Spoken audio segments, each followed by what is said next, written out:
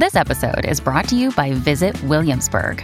In Williamsburg, Virginia, there's never too much of a good thing. Whether you're a foodie, a golfer, a history buff, a shopaholic, an outdoor enthusiast, or a thrill seeker, you'll find what you came for here and more. So ask yourself, what is it you want? Discover Williamsburg and plan your trip at visitwilliamsburg.com. When you need mealtime inspiration, it's worth shopping Kroger, where you'll find over 30,000 mouth-watering choices that excite your inner foodie. And no matter what tasty choice you make, you'll enjoy our everyday low prices, plus extra ways to save, like digital coupons worth over $600 each week. You can also save up to $1 off per gallon at the pump with fuel points. More savings and more inspiring flavors make shopping Kroger worth it every time. Kroger, fresh for everyone. Fuel restrictions apply. Welcome to the New Books Network. Hello, everybody, and welcome back to New Books in Literary Studies, a podcast channel on the New Books Network. I'm Sumin, the host of the channel, and today we'll be talking to Adam Grenner about his book, Improbability, Chance, and the 19th Century Realist Novel. Adam Grenner, welcome to the show. Hi, thanks for having me. Adam, could you tell us a bit about yourself? Sure. I'm a senior lecturer in the English Literatures and Creative Communication program at Victoria University of Wellington in Aotearoa, New Zealand. I'm originally from the United States, and I moved here to New Zealand in 2014, and I teach a broad range of courses here in 19th century American and British literature, as well as narrative theory, and more recently I've been teaching literature related to questions around climate change and ecology and environmental humanities. Great. So how did you come to write Improbability, Chance, and the 19th Century Realist Novel?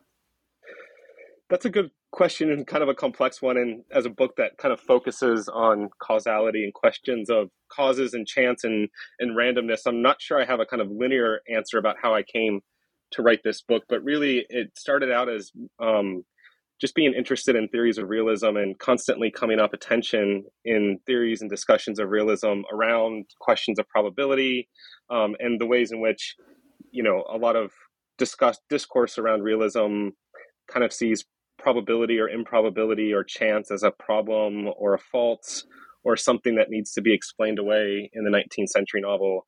And those kinds of accounts about realism seemed at odds with just my experience of reading realist novels by everyone from Austen through to Dickens and Hardy, where chance and questions of probability seem central to what they're doing and at times, yes, kind of problematic or, inconsistent or seemingly strange or weird, but also in my sense, as I was working with these texts, really important to some of the stuff they were doing. So I kind of just went down the kind of rabbit hole of trying to figure out what does it mean to talk about probability in the context of narrative, and then more broadly or specifically about what does it mean to talk about probability in the context of realism. And that led me to a series of really interesting questions that were on the one hand about, broad questions of narrative theory dating back to Aristotle, where discussions of probability are kind of central to various frameworks and schools of narrative theory from Aristotle through to the present. And then on the other hand, the kind of history of probability, which undergoes kind of profound and dramatic shift in the 19th century. So the project was really an attempt to kind of bring those two kind of formalist and historicist forms of thinking about realism into contact through, focused studies of how specific authors deploy or use the improbable or chance in their texts. Okay, so what would you say is the main message of your book? I think the main message is that the ways in which we talk about questions like probability need to be attentive to how those terms shift and mean different things. And, one of my persistent fascinations working on this book was the recognition that when we talk about probability or when we talk about chance, just in our everyday lives, we often don't really know what we're talking about, that there's a set of assumptions built into how we talk about probability and that we're either not aware or we use that in different kind of inconsistent ways. And so, one of the things I sort of wanted to try to do in this book was to sort of track what happens to the novel, the 19th century novel, as it sort of engages with and responds to and participates in this transformation of ideas across the 19th century around probability. And I think for me, realism is a form or a mode, a literary mode that's most interesting to think about in terms of the way in which it is sort of trying to grapple with historical existence rather than a kind of seamless everyday or an appeal to readers' sense of, the ordinary, but rather kind of challenging that or defying that. And, the main argument of the book is that improbability is an instrument or a tool that these writers use to kind of come to grips with the worlds they're presenting and to try and make sense of like, what does a textured experience of a historical reality look like? And, somewhat counterintuitively, chance and coincidence and luck and, those sorts of mechanisms become a really important tool for a lot of these writers as they try and sort of, on the one hand, create worlds that, appeal in some implicit sense to our idea of the real, but on the other hand, kind of complicate that sense by trying to present a kind of textured experience of a particular historical moment or a particular historical milieu. Now, you emphasize in your book a historical approach, right? Just as you said, to understand the connection between probability or improbability and the realist novel. Could you explain that a bit more for us? Sure. So, my approach to realism is kind of grounded in Lukács's sort of broad theories of realism, both in his more prominent theory of the novel, but more specifically in his book, the historical novel, which takes Walter Scott as the kind of founder of a new kind of realism based around the representation of history or in the historical novel at the outset of the 19th century. And so, that approach to realism is sort of concerned with or focused on the ways in which the novel as a form can come to grips with or explain or help us to understand what it means to live in history or to live at a particular historical moment or to think about the ways in which individual experience is shaped by broad abstract historical forces. And so that's obviously a specific kind of way of thinking about realism. And there's a lot of different ways of thinking about realism. But for me, the works for the writers I examine, Scott and Austen and Dickens and Trollope and Hardy, they're all novelists to me that are concerned in some way with, a kind of deeply historical understanding of what it means to be in the world. And so realism for them is not about, again, the everyday or the ordinary, but rather about a kind of historical existence that we can kind of both map against social changes, historical transformations, material social forces, but then also try and think about and represent and capture how those shape individual experience. Okay, so you actually talk about in the book Jane Austen, Sir Walter Scott, Charles Dickens, Anthony Trollope, and Thomas Hardy. But you divided your discussion of them into two sections. I was wondering if you could tell us more about these two sections. Yeah, so for me, when I was trying to organize and try and make sense of the argument I wanted to make across the whole book, part of it was kind of a historical division where Austen and Scott are typically associated with the sort of romantic period. And then, Dickens, there's a kind of historical leap through to the late 1830s and 40s and beyond with Dickens and Trollope and Hardy. So that was part of the logic. But I also think there's a kind of broader understanding about some of the different questions around probability that preoccupy these novelists. So, one of the things the book is trying to do is to try and make sense of the ways in which questions about probabilistic narratives get internalized into these texts, meaning that, probability is a kind of thematic concern in many of these authors. And so in the first part of the book where I focus on Austen and Scott, the question I think that I'm trying to work through is how do these writers respond to changing ideas of probability at the early 19th century? And so one way of thinking about this is that at the end of the 18th century, what historians like Lorraine Daston call the classical interpretation of probability is still kind of in the foreground or at the forefront of thinking about probability. And in that model, of probability. It's a kind of Enlightenment model of probability that sort of has its origins in the late 17th century with a kind of probabilistic revolution that sort of sets off and is tied to a lot of developments in Enlightenment philosophy.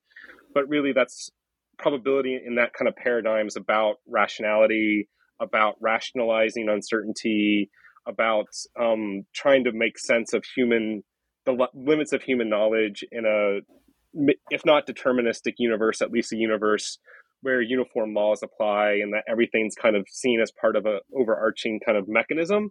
And so what Austen and Scott do in their novels and the way they kind of take up probability is to kind of question the kind of rational foundations of that model of probability, meaning that, there's two ways of kind of thinking about probability. One is to sort of, and these are kind of, how we still think about probability today. One is to focus on the kind of subjective dimensions of probability. In other words, probability is a measure of our subjective beliefs, or it's a account of like how we assess, so it's a kind of epistemological in that sense. The other side of probability is what's called the kind of objective side or the aleatory side, which is about phenomena in the world, counting, measuring, making sense of, how regularities form or distributed across probabilistic distributions. And so in the classical model of probability, those two sides are kind of fused together in the sense that the ideal of rationality kind of creates a bond between, on the one hand, the objective frequencies of the world, and on the other hand, our subjective beliefs about those. And so, we're prone to error, we make mistakes, our subjective accounting of the phenomena of the world is imperfect. But in that model of probability, the way we think about the subjective dimensions and the way we think about the objective dimensions aren't really incompatible or inconsistent. They're kind of fused together. And so one way of telling the story of the history of probability, or at least the way I like to tell it in the book, is that over the 19th century, these two sides of probability kind of come apart, so that by the start of the 20th century and through the 20th century, that these are seen as the subjective philosophy of probability and the objective, ways of thinking about probability. Those are kind of seen as categorically distinct or even incompatible. And so, one of the things that happens over the course of the 19th century is that the rise of statistics is kind of what pulls these apart, where statistics sort of, as a mode of making sense of the world, focuses on like aggregate regularities and building up large amounts of data to kind of come to terms with what's probable and what's not, and what our beliefs about those are obviously operating in a different realm from counting and measuring. We carry around beliefs, and our subjective beliefs about what's probable or not are kind of fundamentally distinct from, large scale aggregation of data. So one of the things that organizes my book is that in the first few chapters on Austen and Scott, I kind of focus on the ways in which the way they interrogate probability in their text kind of shows us the ways in which these two sides of probability are starting to come apart, or that they're interrogating or questioning the rational foundations of probabilistic thinking.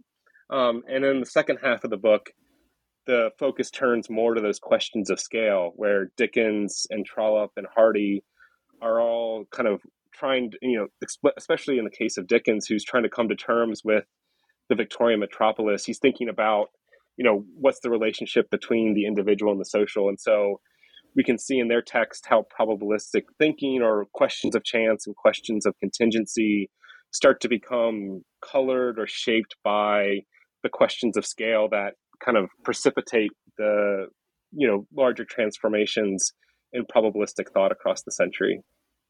Okay, so let's try and delve a bit deeper into what you talk about the works of these writers.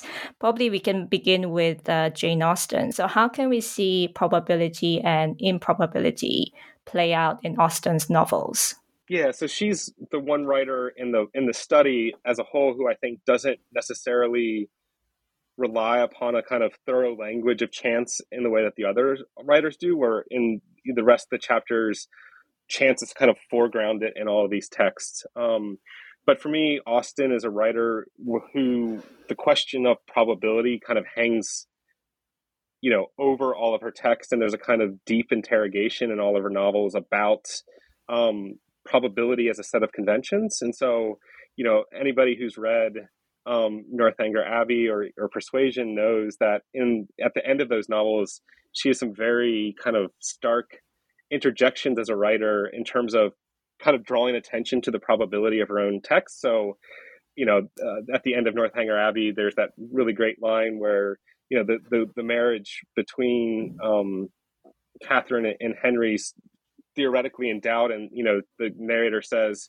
you can tell by the telltale compression of the pages before you that we're hastening towards marriage. And so what probable circumstance could bring this about? And so, so one way of thinking about narrative probability, it's about, on the one hand, the kind of internal cohesion of a text, the ways in which a plot has a kind of coherence to it, that events follow each other, that there's a kind of probabilistic kind of coherence to the novel.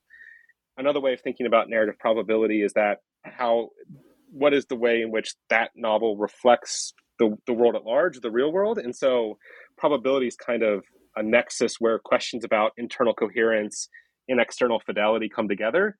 And Austen, to me, is a writer who's constantly, on the one hand, giving us this sense of like trying to make things seem coherent, seem probabilistic, seem that the inner workings of her narrative worlds are, faithful to the outer workings of the world. But as she does that, she's constantly drawing attention to the way in which she's doing it. So there's a kind of self-consciousness for me about how she deals with questions of probability. And so, I think a lot of people read Austen and kind of, on the one hand, are deeply aware of how she's fulfilling the conventions of the romance plot or the kinds of novels that she's writing, in that tradition. But on the other hand, she's interrogating those conventions at the same time. And I think probability is a site or a space where we can see her doing that. And so in the chapter, I kind of go through a couple of different areas of her work. So there's scenes of probabilistic judgment where characters are trying to assess, what's probable in a certain set of circumstances. So one example I look at is when Elinor Dashwood, sees the hair of in the ring, and she's trying to kind of make an assessment. And Emma is a novel where characters are constantly trying to sort of assess the probability of certain events. And so in these scenes, we can see her drawing readers into dramas of probabilistic judgment or probabilistic expectation. And rather than kind of having a rational foundation for that, or, her novels constantly show us how our probabilistic assessments of the world are shaped by desire or rationality.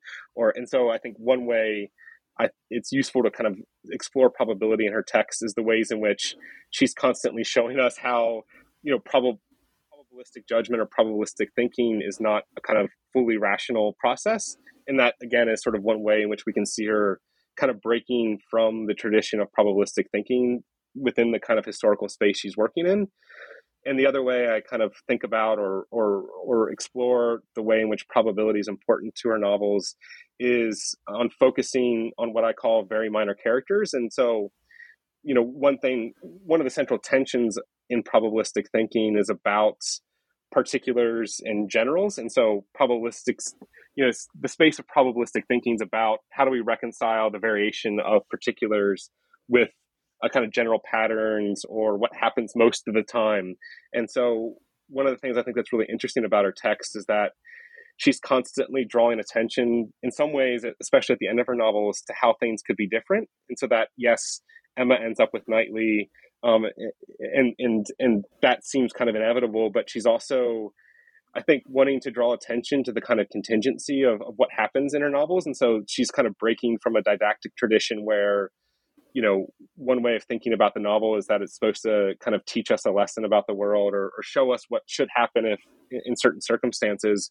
And I think she's a writer who's attuned to the kind of specificity and particularity and contingency of the world. And one of the ways in which that manifests itself in her novels is that she has this pattern and consistent kind of technique of drawing attention at the end of her novels to kind of doubles for the heroines. So in Emma, it's Anna Weston, who's this little girl who's brought into the world in the kind of, I think, third to last chapter of the novel. In Emma and Knightley kind of have an extended conversation about whether her life will play out like Emma's.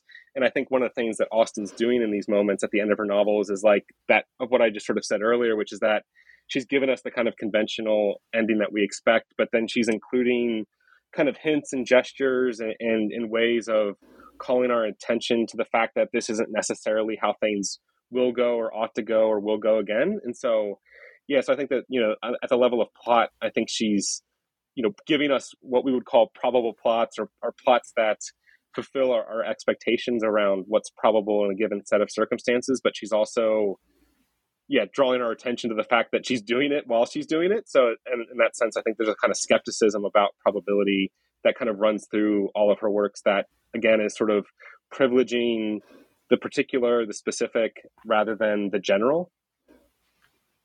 Okay, so you then move on to Walter Scott, and your discussion of Scott focuses on chance and historical and cultural otherness. What is this about? Yeah, so one of the things that really preoccupies Scott throughout all of his work and his criticism and even the kind of extended prefaces and preludes that he writes for many of his novels is, he's really concerned with the Gothic and the kind of functioning of the Gothic. And so one of the things that I think he's doing with chance is that chance, because it's sort of what I call causally ambiguous, right? When something's called chance or something looks like it's chancy, one way of thinking about that is that there's not an immediate causal explanation. And so when Scott's working in the space of the Gothic, he's doing so in what I think maps pretty straightforwardly onto what Todorov calls the fantastic, which is a moment of causal ambiguity, which can be explained in different frameworks. And so for Scott, he often, he's depicting moments of historical transformation, he's depicting moments of historical otherness, and he's trying to bridge gaps. And he's writing at a moment, and this is something that comes through in a lot of his prefaces and a lot of his criticism on other novelists, where he calls it the credit of unbelief, meaning that he's writing from a historical moment where, it's irrational to believe in the superstitious. The supernatural is being explained away. But he's also fascinated with the kind of hold the supernatural has on our imaginations. And that kind of supernatural framework is seen, again, in a kind of historically other sense, in the fact that it's sort of displaced onto previous cultures or previous historical moments. And so one of the ways that I think he's using chance is to kind of create these kind of confrontations. And so just to give one example of that, in Waverley, which is what I open the chapter with, it's a short discussion of, in that novel, it's depicting a kind of tension between the kind of modern enlightened moment that he's writing from and that, has arrived historically in Scotland, and the Highland culture, which has disappeared as a result of the kind of historical forces and the historical transformations that the novel depicts.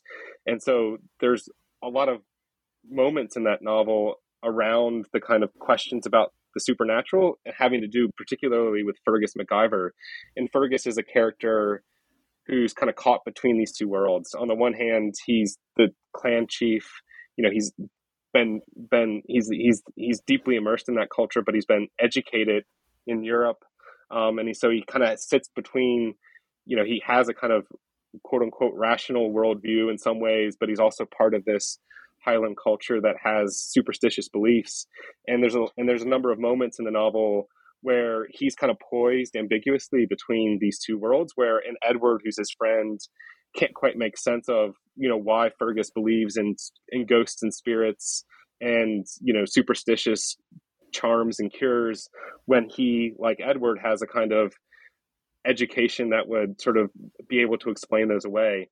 And so what Scott does, and so that kind of betweenness, I think, is what's really interesting about Scott, is that on the one hand, he wants to kind of acknowledge that, maybe ghosts aren't real and that they're a product of superstition, but that rational, that we're not fully rational either, and that these kind of beliefs remain with us. And so what he kind of does when he uses chance in a lot of his novels is that he creates these moments that can be explained both rationally and supernaturally. And rather than kind of privileging one over the other, he kind of leaves that suspended in a way that Todorov's theory of the fantastic kind of helps us to explain, which is that, in these moments, these can be explained.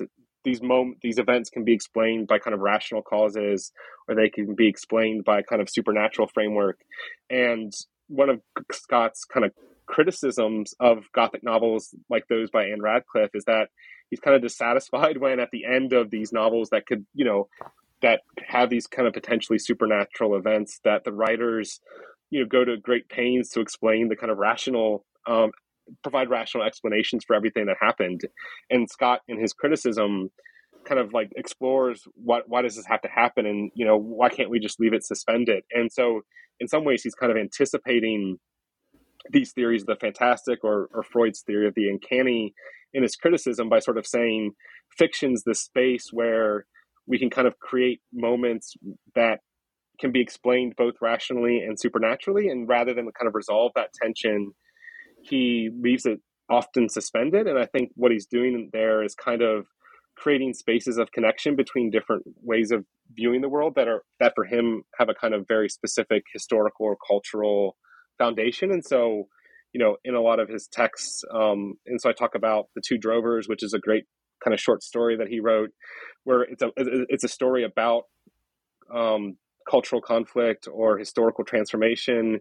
And, what he's doing with chance and improbability is kind of creating the space to kind of bring different worldviews into dialogue or into contact without necessarily kind of privileging or prioritizing one over the other. So, that's sort of, for me, a really interesting way of kind of thinking about chance, is that he's using it as a kind of instrument or mechanism or even a kind of technology for producing certain kinds of effects in his novel. And, again, we wouldn't in some ways want to associate that or maybe we wouldn't, implicitly kind of link those to questions of realism. But for me, the ways in which his novels try to get us to kind of, experience the world through a certain worldview, or to understand the kind of material foundations of a certain set of cultural beliefs or assumptions, that to me is like what's most interesting about realism, is that it's able to kind of put us in contact with these different ways of being in the world that kind of have a very,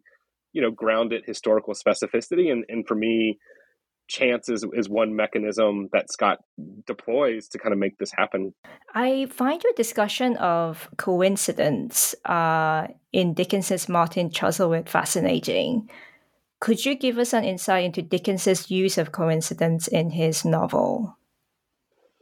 Yeah, so I mean, Dickens is kind of like at the heart of the project, not only in the sense that it's the central, the middle chapter in the book, but also in the sense that that's where the whole project started. It was just sort of trying to make sense of what's Dickens doing with coincidence, and it's one of those features of his text that, anybody who's read Dickens or multiple Dickens novels knows that he's doing a lot of things where that he's kind of flouting our sense of the probable through coincidence. And, all of his novels have, particularly at the end, these kind of heavy-handed moments where he's bringing characters back into contact. And so, coincidences, there's a kind of long critical tradition dating back to his contemporaries where people are kind of scoff at his use of coincidence or find it problematic or immediately leap to the idea that he wants to sort of portray a providential world where everything's connected. And those kind of explanations always seemed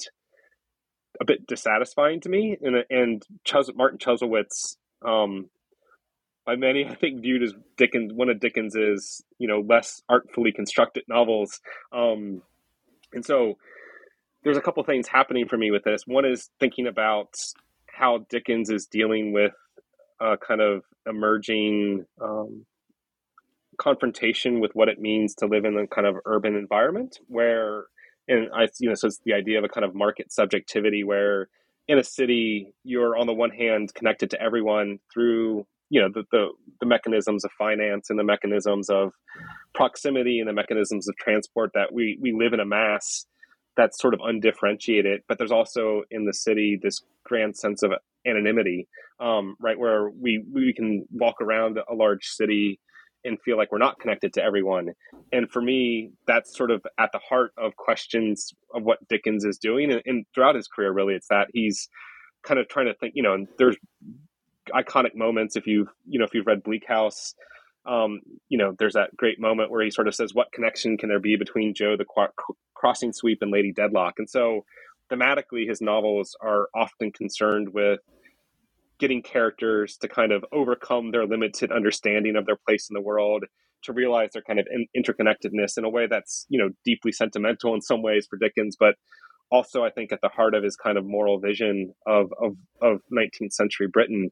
And so that's one sort of thread of the argument there, is sort of what does it mean to sort of represent the city, to represent connection in the city. The other thread for me is Dickens's own kind of understanding of what he's doing with his novels, which is that, he's developing this serial form where he's writing kind of haphazardly, especially early in his career, writing installment to installment, not quite knowing how the novels are going to play out. And then over the course of his career, or at least as the kind of dominant narrative goes, he becomes more preoccupied with the larger design of his novels, where he's, planning ahead and thinking about the kind of shape of his novels. And so Coincidence kind of sits, interestingly for me, at the kind of center of those two questions, which is that, on the one hand, we can see Dickens using coincidence as a kind of mechanism for thinking about questions of interconnection, right? Where he has characters bump into each other in the city, and these kinds of connections weave characters together into, they cross disparate plot threads, or they create moments of encounter, and especially in a novel like Martin Chuzzlewit, which is concerned at its heart with selfishness. And so the novel is a kind of profound kind of reflection on and interrogation of the selfishness as a phenomenon. And for me, in the novel, selfishness is about a kind of myopic understanding of one's relationship to the world. And so Coincidence, as I talk about it in the chapter, it's kind of a bursting of characters' bubbles that they're, they kind of bump around in their seemingly anonymous selves, but when they keep running into other characters, that kind of challenges them to kind of overcome this myopic vision. But we can also see Coincidence as like sort of a blunt plot mechanism, right? That bringing two characters together helps Dickens manage the kind of tension between the serial installment and the shape of his novel. And Martin Chuzzlewit is often seen as a kind of a failed novel, in the sense that, when he finished the novel, he claimed in the preface that he had tried to keep his eye on the larger design of the novel and resist the pressure of the monthly number. And so it's often seen as a failed attempt at that. Several installments in, sales weren't great, and so Dickens decided he had just gotten back from America, and he had written American Notes, and he had gotten quite a bit of publicity and had some kind of success with talking about America. And so this novel that was supposed to be about Britain wasn't doing so well, and so he sent the main character off to America for a series of adventures that, for most readers, pulls the coherence of the novel apart. And so it's not until his next novel, Dombey and Son, where a lot of critics, I think, see that larger purpose or the larger designs of Dickens's works kind of coming into focus. But, so for me, Coincidence in that novel is so upfront, it's so self-conscious, he's doing something with it. And I think, the story I try to tell in the chapter is that Coincidence provides a mechanism by which we can kind of see Dickens's kind of moral purpose of his novels coming into focus, where he's confronting selfishness and trying to link it to the experience of the city, and trying to link it to the question of the kind of market subjectivity that's coming into play. And also that can be linked to the question of how he designs and orchestrates a large cast of characters. So, the argument of the chapter is it's a kind of an attempt to recuperate Martin Chuzzlewit, which I'm certainly not going to argue it's the best Dickens novel, but it's one that I think is kind of underappreciated. And I think it's sort of at a pivotal moment in his career, where he's, on the one hand, gaining a sense of himself as a reformer, as somebody who can leverage the novel form to kind of, confront questions of of the world he's living in and try and, make some kind of moral plea to his contemporaries. And then also he's coming into his own being as somebody who's really embracing the large novel, the serial novel, and trying to figure out as a novelist, what does it mean to write serial novels that have a kind of larger coherence. And so for me, it's kind of a improbability and coincidence. If we just sort of move beyond saying it's a kind of problem or a flaw, we actually try and understand what it's doing in these texts. It's a really, I think, important mechanism for Dickens that he does some really interesting things with, and that, at least for Chuzzlewit and a lot of novels around that, it's really important to understanding both the shape and purpose of his works. Now, one of Dickens's contemporaries was Anthony Trollope. How is Trollope's use of chance similar or different from Dickens's? Yeah, so I think for both Dickens and Trollope, they're coming to grips with this question of like, how do we talk about the individual and talk about the social at the same time?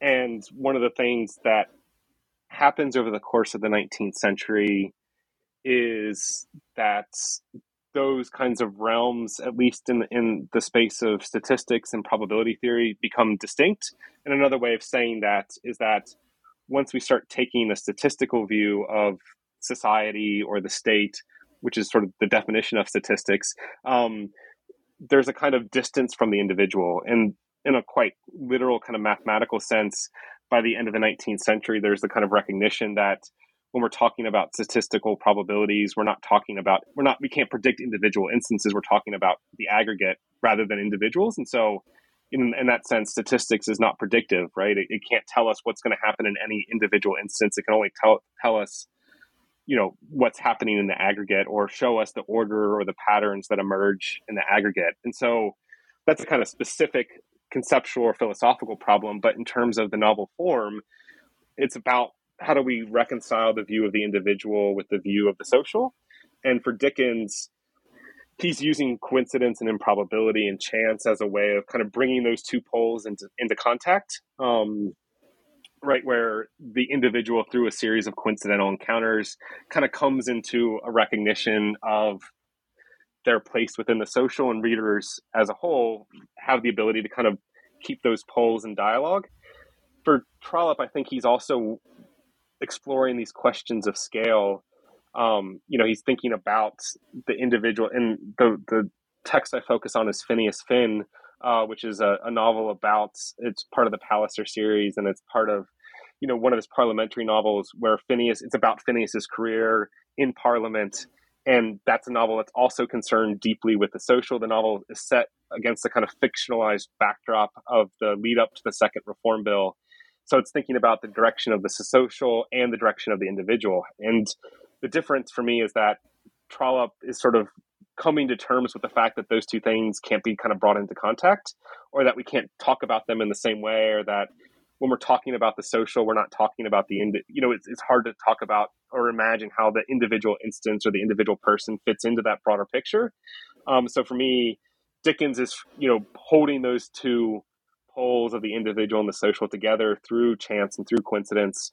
Whereas I think for Trollope, it's about coming to terms with the fact that they're kind of operating according to different logics. And so, for me, that's a really interesting kind of way for thinking about and trying to understand what happens to the Bildungsroman in the late 19th century. And so Phineas Finn's, I think, kind of, in some sense, a kind of classic Bildungsroman where Phineas enters the world. He's trying to find a career. He's trying to find a place.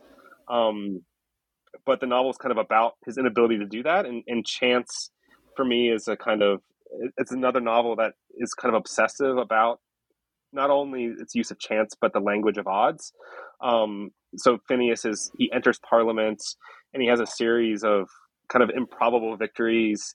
He kind of strings along a career, but rather than being a kind of iterative or cumulative process that leads to a stable life, the language of chance kind of points to the ways in which the progress of the social can't be mapped directly on to the progress of the development of the individual, or rather it becomes difficult to see how an individual's development across their career can be correlate it to social progress. And so Parliament is the space in the novel where on the one hand, the novel is charting the direction of the country through a kind of liberal progress. It's also the space of Phineas's career where he's trying to kind of come to terms with, and so the novel begins with him he's from Ireland and he rejects a kind of world of romance in Ireland, and he kind of enters this chancy world of London.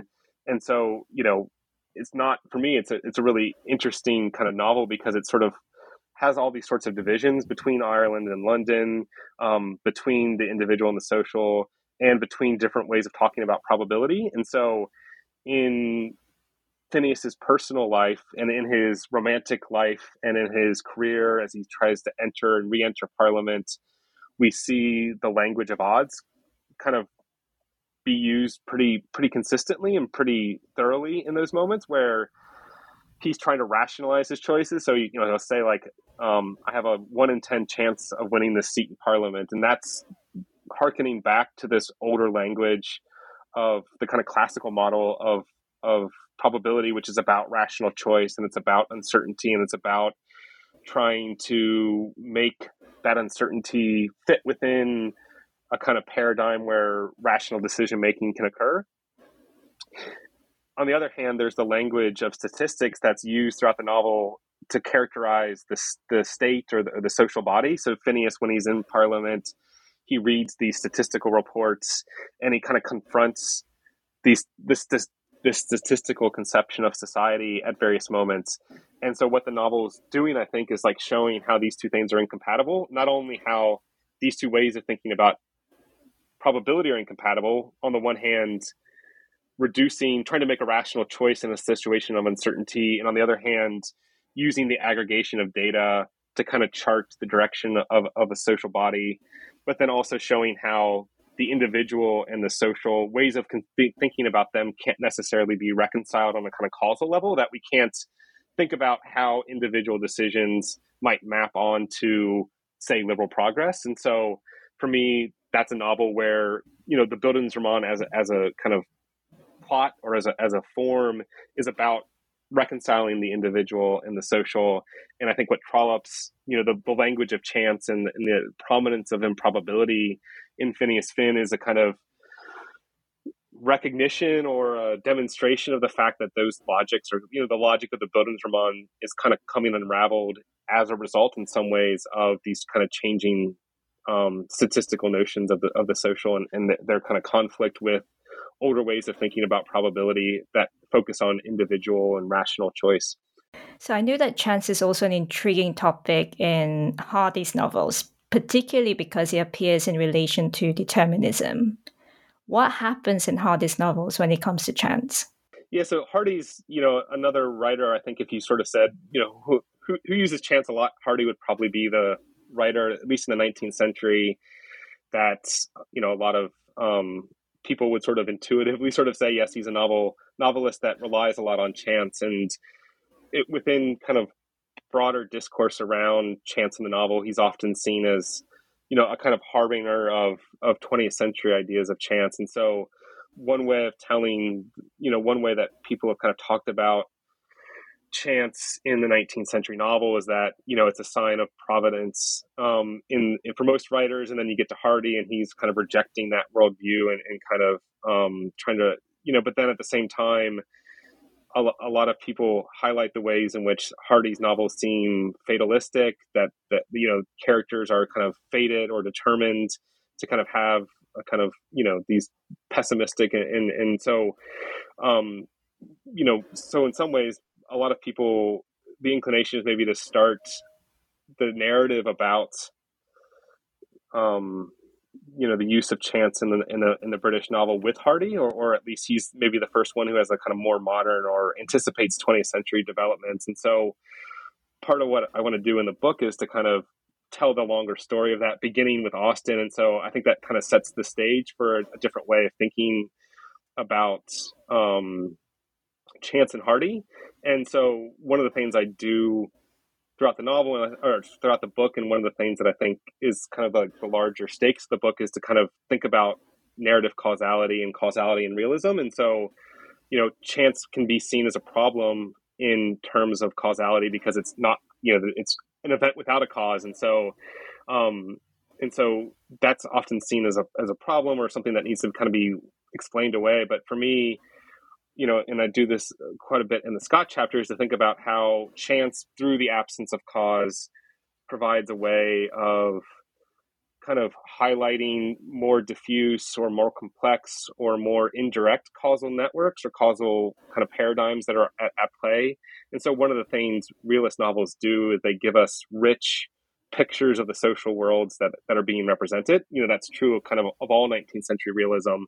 And so one of the kind of things I try to do in the book is to kind of highlight the ways in which that kind of more complex understanding of causality, chance is actually a kind of benefit in that space, because it sort of doesn't assign or doesn't represent an explicit cause to an event, but rather helps us see the kind of more diffuse causes that are at play. And so for me, Hardy's a novelist who's not, yes, he has a kind of pessimistic worldview, and, you can think about the kind of philosophical influences, not limited to, and certainly not beginning with, but certainly involving Darwin and, kind of reckoning with Darwinian ideas of evolutionary theory and the kind of impact that has on late 19th century thought. And I think that's a kind of good framework for approaching Hardy in the first instance, but he's also a novelist who's, writing really rich portraits of these complex social milieus that have a kind of firm grip on characters' lives and their agency, and they're shaped by very discrete social and economic forces. And so one of the ways I like to think about chance and Hardy is that, he uses it to show and to bring these other forces that the characters can't see themselves, but that readers can see into view, so that we can see that characters aren't shaped by, that their lives and their fates aren't shaped by this kind of abstract determinism, but rather by concrete material social forces that they can't see beyond. And so part of what I try to do in the chapter is to highlight, so it kind of focuses on a novel, The Return of the Native, which is, for me, probably the most chance-filled plot. And so if you kind of do a plot summary of the novel, it's just this string of kind of random and coincidental and chancy events. And so kind of one way of thinking about chance would be to say, well, that there's a kind of determinism in the chanciness. But for me, that level of plot summary is not really coming to terms with what the novel's doing, which is showing us how these characters are bound to these worlds, and that any kind of so he's kind of embracing that kind of contingent perspective, but also trying to give us a sense of the kind of a historicized picture of the worlds he's representing. And so so I think it's again kind of another attempt to kind of recuperate coincidence or chance and say it's not, and again, beginning with Hardy's contemporaries, and especially the modernists that followed him, there's a lot of kind of uncomfortableness and even disdain for Hardy's plots. Ian Forster talks about it as a machine, and Woolf, Virginia Woolf, in an essay on the occasion of Hardy's death, praises him, but also kind of complains a bit about how he uses these kind of mechanistic plots or plots that kind of eat up his characters. And I, certainly think that's a kind of one way of reading Hardy, but I also think that, once you sort of abandon the idea or move away from the idea that chance is a problem or chance is a failure for realism, and start to think about what it's actually doing in terms of guiding us through a narrative world that's drawn in this kind of rich and robust way, provides an occasion for kind of highlighting certain aspects of that social world. And I think very much that Hardy's novels are ones that are, coming to grips with these like changing ideas of a universe that, might be chancier or more indeterminate than we thought, but then also still trying to come to grips with, how do we kind of bring a kind of logic or coherence or understand the forces that are actually shaping characters' lives. So it's a kind of rejection of the abstract in some ways, and a kind of to draw attention to the kind of concrete and the material in Hardy. So then what would be some of the larger significances of seeing chance and improbability as central to 19th century realist novels? Yeah, I think for me, one of the things that the 19th century realist novel does is that it grapples with this question of scale. That it's, on the one hand, beginning with Austen, trying to represent a rich picture of subjective life or of interiority or of human psychology. And then on the other hand, it's, always has one eye towards the social, which again gets increasingly large and complex and difficult to reconcile with the individual. And so for me, realism is about that tension and about navigating that tension, which can't always be done or can't be done. And so probability is a way of balancing or bringing into dialogue or bringing into contact the different scales of experience or the different scales of our worlds, which are both individual and interior, but also, social and broad and totalizing in some senses. And so part of what I want to do in the novel is to kind of, both kind of defend realism as a kind of flawed but really important way of a mode of literary representation that, that it can kind of capture elements of historical existence and that, highlighting that's really important. And that for me, improbability is kind of one space where the realist novel kind of tries to do this work of bringing into contact or bringing into dialogue different perspectives on the world in ways that may not be compatible or commensurate, but are nevertheless, can be juxtaposed or brought together. Well, Adam, we've taken up a lot of your time. I want to end our interview by asking what you are working on now. Yeah, that's a great question. I'm have a couple projects going. One of them is actually focused on Dickens and his compositional process. So with Anna Gibson, who's at NC State, we're launching a project called the Digital Dickens Notes Project, which is based upon his working notes for his novels, which he started to keep with Dombey and Son in 1848, which is the first novel. And so these are single sheets of paper for each serial installment. And on these sheets, which are called his working notes, he kind of jots down plans, makes blueprints, questions, character combinations, and kind of maps out the serial installment. And he uses these in increasingly complex and fascinating ways over the course of his career. And so the project's designed or aimed to be an online platform where we'll not only present transcriptions of the working notes, but also editorial, scholarly annotations and editorial introductions that help readers and users to think about their relationship to the texts themselves. And so, the working notes have typically been seen as a kind of blueprints for numbers or plans, but Dickens is also using these in kind of really random and really fascinating ways where he's returning to the working notes after he's finished a number to make records of what he's done. And so really the platform's designed to provide a new way of thinking about Dickens's compositional process or new insights into how we might read that process as something that's kind of temporally elongated or temporally uncertain. So that's something that we'll be launching later this year, dickensnotes.com, where we'll have transcriptions and annotations beginning with David Copperfield and Bleak House, and then in subsequent iterations of the website adding to that. So that's one project that I'm really excited about. And then more broadly, I've just been kind of continuing thinking about these questions of scale in the novel, but doing so in the context more of contemporary questions around climate change. And so I'm kind of broadly thinking about and working on, trying to sort of think about how the novel, both the 19th century novel and the contemporary novel, are both kind of, can help us think at the scale of some of the questions that the climate crisis presents. So thinking more interdisciplinary and also more kind of globally about the 19th century novel and ways of using the 19th century novel maybe to kind of think through problems of the Anthropocene. So that's kind of a more amorphous but ambitious project that I've been really working on, more recently. Wonderful. I really look forward to seeing more of your work. I want to thank you for being on the show today. I really enjoyed it. Take care. And we're going to say bye for now. Thank you.